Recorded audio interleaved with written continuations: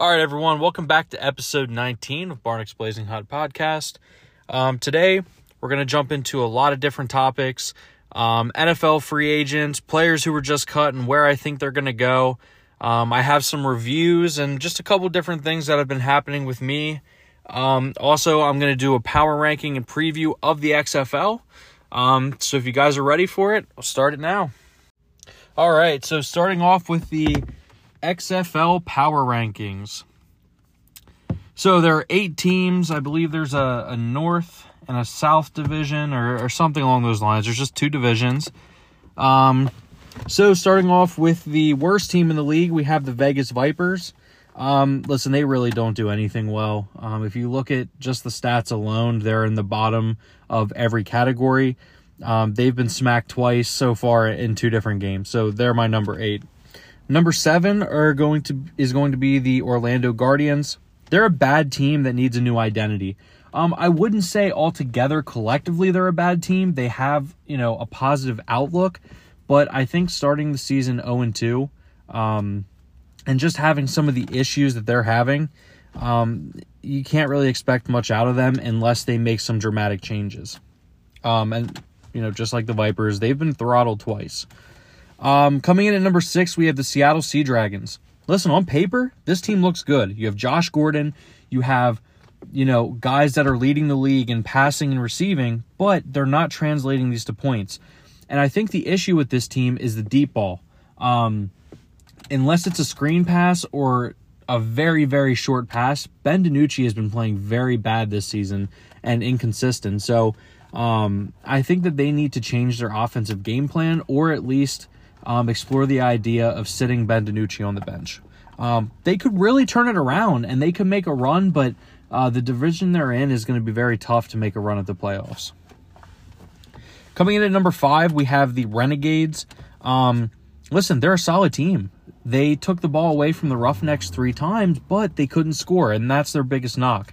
They can't move the ball down the field. They can't translate to points, and I just think that, if you're able to hang with the Roughnecks and you're able to take the ball away from them 3 times, you should win. That's a very winnable game, and, to only put up 18 points then, that's kind of ridiculous to me. All right, coming in at number 4, we have the Brahmas, the San Antonio Brahmas. Listen, they're the most underrated team. They are very, very solid. They're 1-1 on the season, but they've played some, very good games so far this season. They did lose to the Battlehawks in week 1 in a very close game, and I think that's one of those where, as a new team and new players, that's something that could definitely be improved upon later in the season. I think that they can hang with any team in the league, but it's a little too early to know, truly who they are until they face a really good team, which we'll get into later. Coming in at number 3, I have the DC Defenders, my team. Listen, they're a balanced team. They have really good options, a great run game, and this allows them to go for the knockout late because they wear down defenses. I need to see them win against a top team to put them in the top 2 because they haven't faced anybody overly great yet, but I think that they're a team that at the end of the day, as long as they stay consistent and stay healthy, they'll be able to make a run at the playoffs and potentially the championship. Coming in at number 2, I have the Battlehawks. Listen, A.J. McCarron alone gives them a chance. He's an NFL quarterback. I get it, he was a backup, but he was one of the better backups in the league. Now, they did play both games pretty close. One of them was a comeback against the Brahmas. So I do need to see more consistency from this team, but I can't argue with, what they're doing early in the season and how they can continue to grow throughout. And then coming in at number 1, we have the Houston Roughnecks. They are a really, really good team. And so last week they played the Renegades, and they gave at least 3 turnovers. It might have been more because I missed the first quarter and a half of the game because I was doing some other stuff. And they still won the game convincingly. They have a good team, a good coach, and they're solid top to bottom. And that quarterback, I think his name's Brandon Silvers. Dude, that guy is not afraid to get hit and will literally stay in the pocket to get that ball to the receiver. That's going to be very tough to play against as long as he's healthy throughout the whole season. All right, so moving on to the Week 3 XFL preview. Our first game is going to be the Seattle Sea Dragons versus the Vegas Vipers. Listen, the Sea Dragons should win this game handily, but they can't afford to blow this game. They can't overlook it, and they can't continue to play the type of game they've been playing because they know it's not going to translate into wins. They need to change their play style and some of their offensive schemes to see what's going to fit them best when they actually go against a team that's not Vegas, that's, the laughingstock of the league at this point. As far as Vegas goes, this is probably their best chance outside of the Guardians to pull off a W. Next up, we have arguably one of the best games of the week. We have the Defenders versus the Battlehawks. This should be a really, really good game. Two undefeated teams. It is the battle for the North Division. A.J. McCarron, he's going to be a huge factor for the Hawks. But that run game for DC is also going to be huge. And De'Ara King and Jordan Ta'amu, those guys coming together and being able to play the style of football that they do is going to be very, very good for the DC Defenders. I think the passing game needs to take a couple extra steps in order to win those big games. But right now, I think it's going to come down to a last possession drive, and that's who's going to win the game unless there's a bunch of turnovers. I think this is one of the best games of the week. Next up, we have the Guardians and the Renegades. Like I said with Seattle, the Renegades should win this one easily, and they should be willing to take some risks in this game to see if they can figure out some things for the times that they do face better teams. Arlington's not a bad team, but they need to figure out what their offensive identity is. This is going to allow them to build more experience and variety in the play calling that they have so that they can utilize that when they're playing against a better team. All right, and the final game. This might be the game of the week. We have the Brahmas versus the Roughnecks. Listen, last week the Roughnecks had a bunch of turnover issues, and they were still able to win convincingly. So I think this is going to tell us truly if the Roughnecks are the team to beat or if the Brahmas are severely underrated because of their week 1 loss. I think this is going to be a really, really good game, and it's going to come down to how Brandon Silvers plays and what Wade Phillips is going to be able to do on that sideline to command a win from his team. All right, so next up, we're going to start with some of the players that were cut today. Starting off, we have Carson Wentz. Just going to give a brief backstory of Carson Wentz here. Drafted by the Eagles in 2016. He played with the Eagles through 2019. Helped them win a Super Bowl, although he did get hurt that year. And Nick Foles took over and ultimately led them to the Super Bowl and won it. There were a lot of questions about Carson Wentz's character and leadership just because of some of the things he said and did. In his last season, he played horrendously. He was notorious for having injuries. And then Jalen Hurts was drafted that year, and I don't think that he could handle that after, the whole Nick Foles thing and then him. So he would go to play for Indianapolis then. Indianapolis would be 9-8, and they would miss out on the playoffs. A lot of those losses came on, his shoulders for how he played. Then he would go to Washington. His record there would be 2-5. He would play really bad the whole season, and a lot of the Washington players were vouching for Taylor Heineke, and were stating about how Carson Wentz was as a leader. So, listen, Carson Wentz is only 31 years old, if he's even 31 yet, and I just think at this point, Carson Wentz needs to, get away from being a starter and, take a back seat and kind of figure out what he needs to do with his future. Personally, I think he's going to go to Kansas City. I think it makes the most sense. Kansas City just lost their backup quarterback, Chad Henne.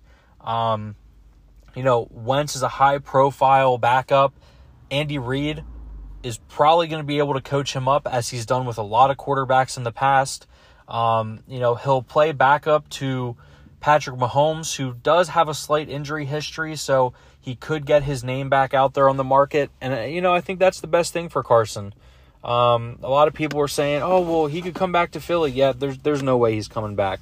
We don't want him, and he doesn't want to come back. So I think it could be Kansas City.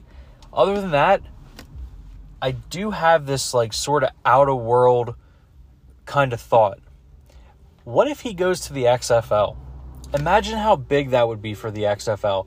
You have a guy who was a high-profile pick, was a really good player. He kind of, lost it, and he goes to the XFL. Like, that would be a big moneymaker, and I think a lot of people would go to see him. But, I wish Carson the best. I think his career has been one of the weirdest in NFL history. I mean, you have a guy that is drafted, plays so well in his first 2 seasons.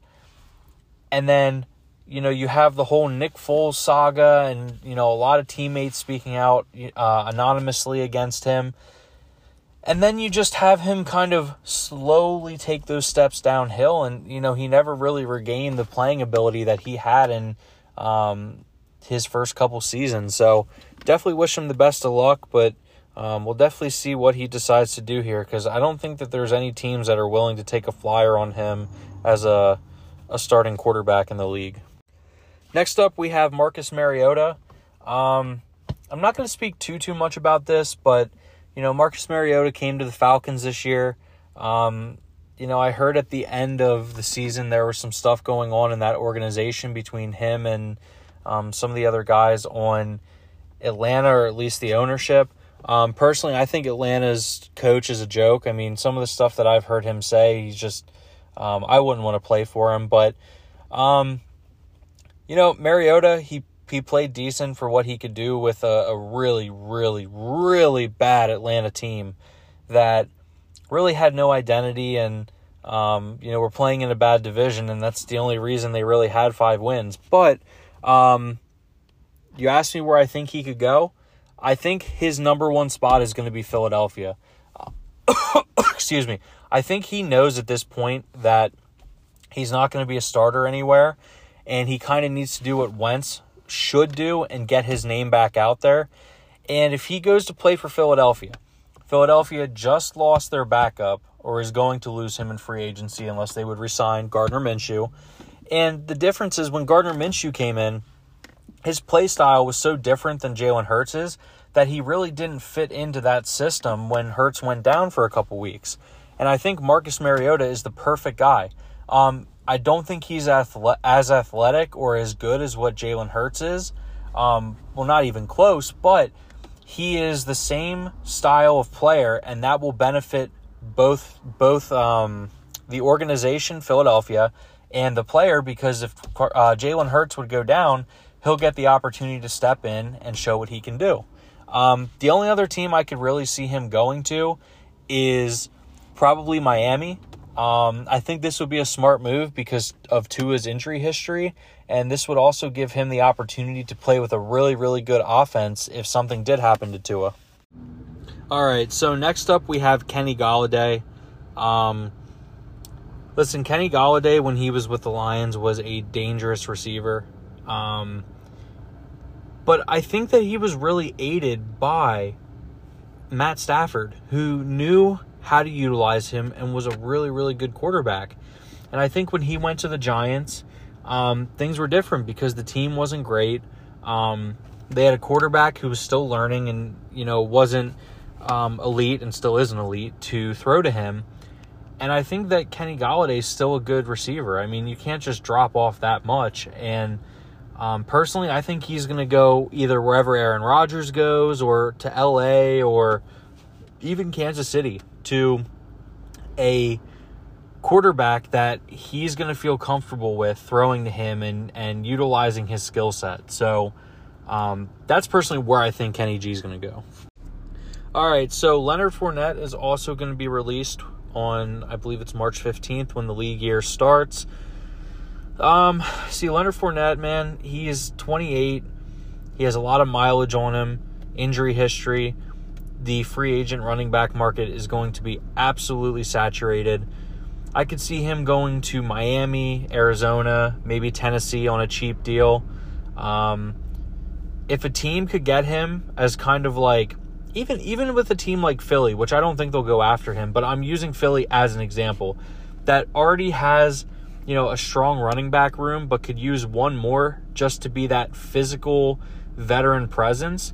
That's what I think Leonard Fournette's going to have to settle for, because with the running back market being so saturated with Kareem Hunt, Saquon, Josh Jacobs, Miles Sanders, Damian Harris, I don't think the interest is going to be as high for Leonard Fournette.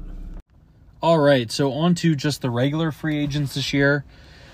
We're going to have Lamar Jackson to start off. Listen, I don't know where Lamar is going to end up. I hear Atlanta. I think he could be a Miami Dolphin. He could stay with Baltimore. But with the amount of guaranteed money that he wants, I don't know that any team should risk it for him. He is a glorified running back that has trouble running the ball and staying healthy. Or throwing the ball, and staying healthy. Is he a really, really good player? Yes. Is he the player that will get you to a Super Bowl? Absolutely not. So I think that teams really need to consider their options before, spending a ton of money and draft capital into, a guy that doesn't really have a second option, aka throwing the ball. So I think Miami, Atlanta, maybe even Carolina could be options if they're needy enough to go there. Next up, we have Derek Carr. Listen, Derek Carr is not a bad player, but it is a little alarming how he played this year with one of the best wide receivers and the best running back in the whole league, according to the stats. So I think Derek Carr, people are saying, New Orleans, people are saying Carolina, maybe even the Jets. I think those are all good options for him, but I think the dark horse team here is the Patriots. I think if there's one guy that could fix Derek Carr, who's only 32 years old, that would be Bill Belichick. And I think the Patriots are sort of running out of patience with Mac Jones. So we'll definitely see what happens there. But Patriots are a team to keep on the radar, especially since he only needs to be signed and they don't have to give up much for him. All right, so next up is Daniel Jones. Listen, Daniel Jones is asking $45 million. Yeah, he's only 26 and he's gotten better, and, he's been playing on crappy teams. But at the end of the day, I would not pay him anything close to that. I think he could end up, playing for the Jets or Carolina, or, Green Bay might take a flyer on him. But I don't know. That's just one of those things where, even New England. I know I keep throwing out New England, but to pay him $45 million, I know they say start high and work low, but, dude, he's nowhere near that. And I think, the fact that he's asking that much is maybe just a preview that he doesn't want to be with New York, and maybe he'll take less for a team that he thinks can do better by him. So we'll definitely see. So I think I'm going to save the running backs, wide receivers, tight ends for the next episode so we can kind of draw this out a little longer. I do want to talk real quick about the NFL draft before I get into product reviews. And here's the thing. Every year they hype up these quarterbacks, these Anthony Richardsons, these Will Levises, and they say about how good they've been. Listen, the verdict's still out on Bryce Young and CJ Stroud because they played in some of the best college football offenses in the whole nation. So you're never really going to know what they're going to do, like I've said before, if they go to a Chicago or if they go to a Houston team. So I think teams really need to think about what they're doing and adding a veteran presence. But, these guys like Anthony Richardson and Will Levis, Dan Campbell said it right. Dan Campbell said, instead of looking at all of these combine stats that they're going to throw in your face and these throws without pressure, you should be looking at how they played this season. Yes, Will Levis might look good throwing the ball. Anthony Richardson might have these off-the-chart skills and times, but if you can't translate that to the NFL, how much better than Malik Willis are you, where you cannot make a read and you cannot do the proper thing? So that's just one of my things heading into the draft. I will break down some of the players. Gonna be honest with you, I don't know how some of these guys that do mock drafts actually do it, because I have a hard enough time keeping up with not just Penn State, but the teams in the Big Ten. So I don't know how these guys know everything about all these other players. I mean, I guess they get paid to do it. I wish that was me, but I will do the best I can to kind of analyze some of these guys' games and where I think they're going to go. So next, we will go to the product reviews. All right, so I got a couple product reviews. The first product is going to be one that I've never heard of. It is fries and ketchup flavored Pringles at Walmart. I'm going to give this a 7.2 out of 10. It's decent. I think a lot of people are either going to love it or absolutely hate it. So I think it's right in the middle there. For me, this was one of the most interesting flavors because it nailed the literal fries and then the ketchup because of the chip and the seasoning combo. Definitely one that I probably wouldn't get again, maybe once more, but it is pretty solid for being an obscure flavor like that. Personally, like I said, some people are going to say it's a 1 out of 10. Some people are going to be like, oh, this is a 10 out of 10. I'm going to stick with the 7.2. I think that's fair. Next up, I have Biggs pepperoni pizza flavored sunflower seeds. I'm going to give these like a 5.2 out of 10. Okay, they do taste like pepperoni pizza, but how many times can pepperoni pizza be redone? Like, okay, it's just a seasoning on a sunflower seed. It's not like this crazy, like, oh, wow, they did something different that tastes so good. If I were to go get something pepperoni pizza that was artificial and a snack like that, I would just go get combos. They're not bad, but they're not ones I would chew every day.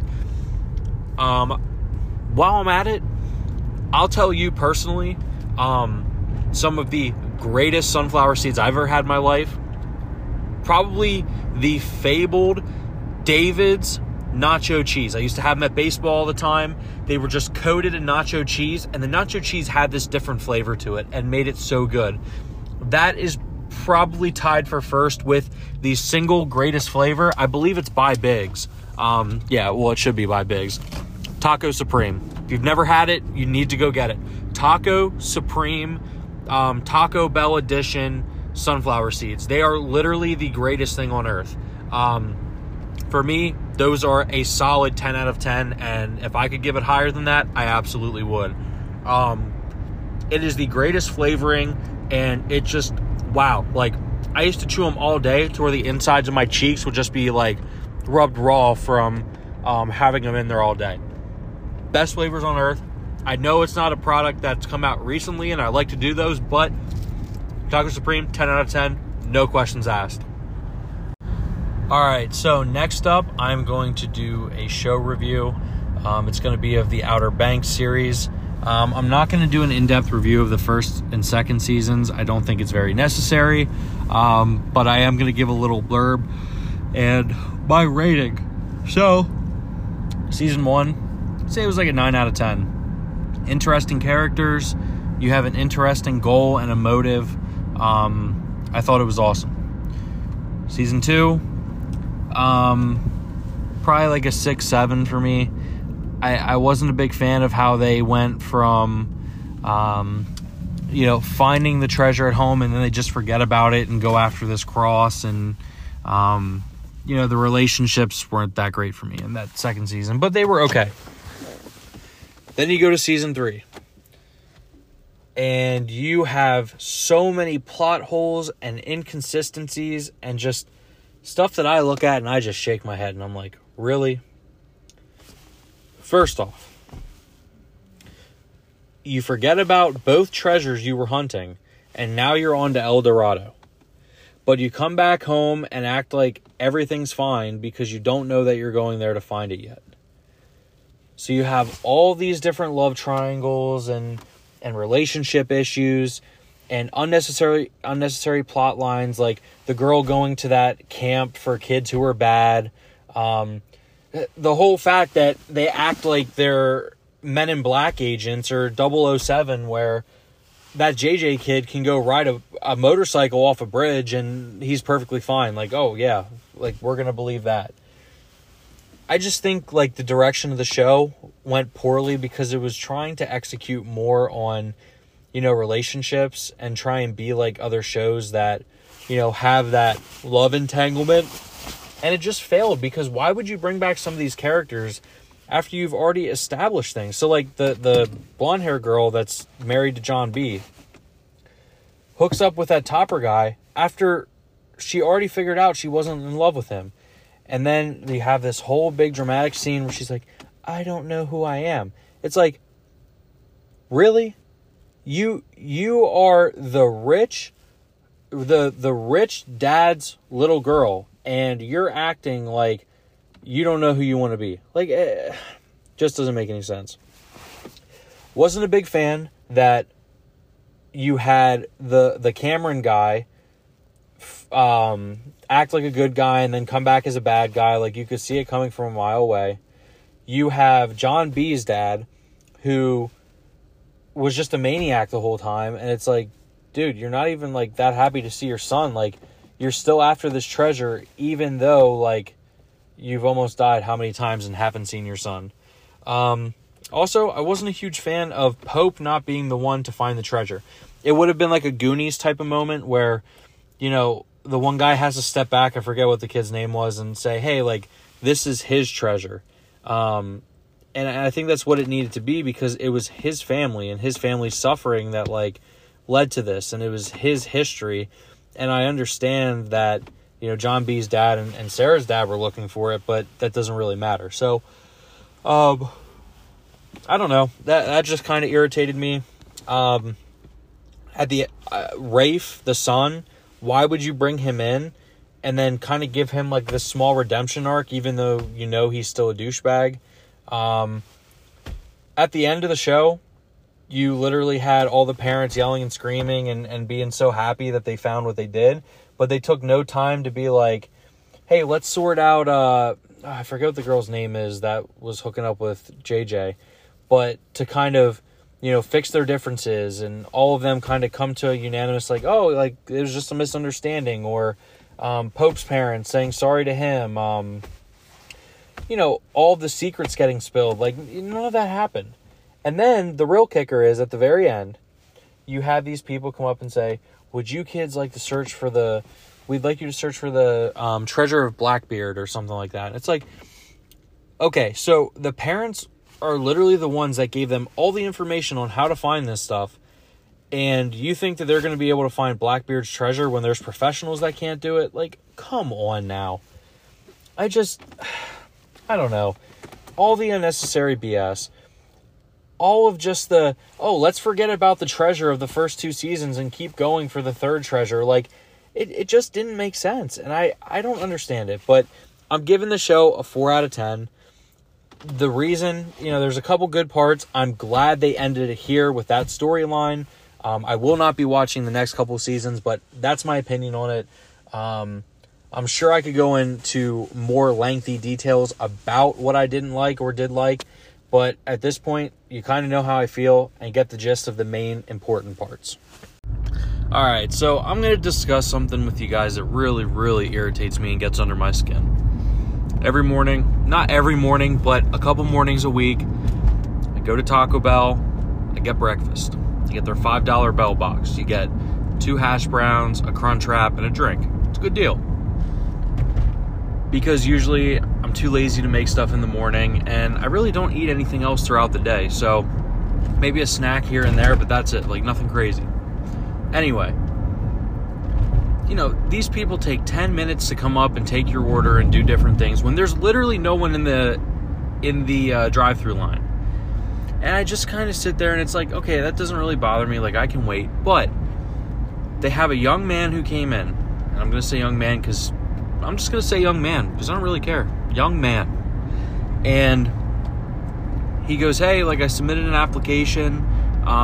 You know, there are open interviews Wednesday and Friday. It said on the sheet, or Wednesday or Sunday or whatever it is.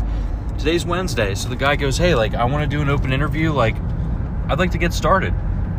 You know, I want to make some money. I want to be able to work. And, you know, I'm here and I show you I care. And this was probably about 10:45. It's now 11:15. So that's about a half hour.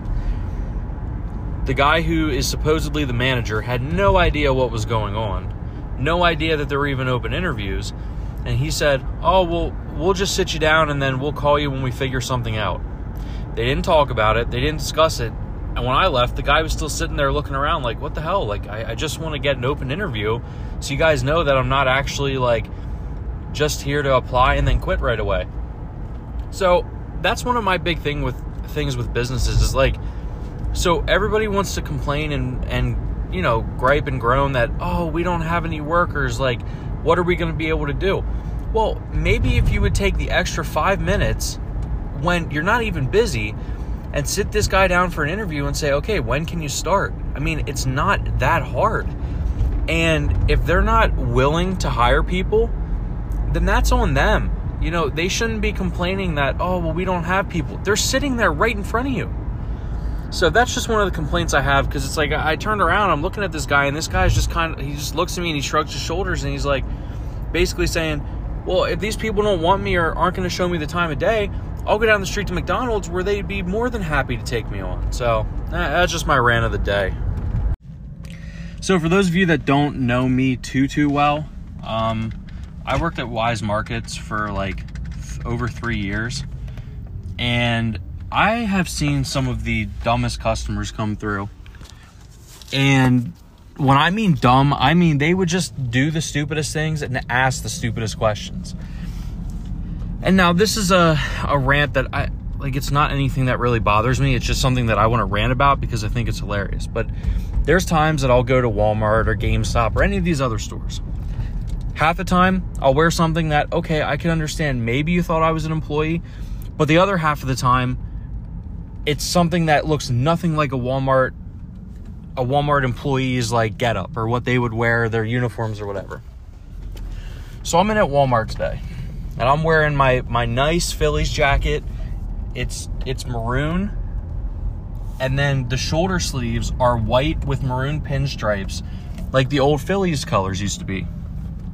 Shout out Eli Ritter. He picked that up for me at the thrift store probably about 6 months ago, but great deal, great jacket. I love it. But anyway, so I'm standing in the aisle looking for a new aux cord because, of course, you know, my aux cords decide to break after a couple months. And this lady goes, "Sir, I really need your help. I've been waiting here a while." But I didn't think anything of it.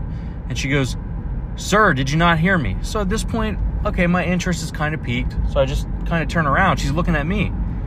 I said, "What's going on?" She goes, "Don't you work here?" And I was like, "No, I don't work here."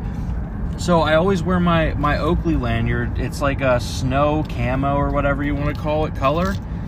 And she's like, "Well, I saw that lanyard, so I thought you worked here." And I was like, I didn't say anything, and I walked away, but I'm thinking to myself, I'm wearing a maroon shirt with white pinstripe sleeves.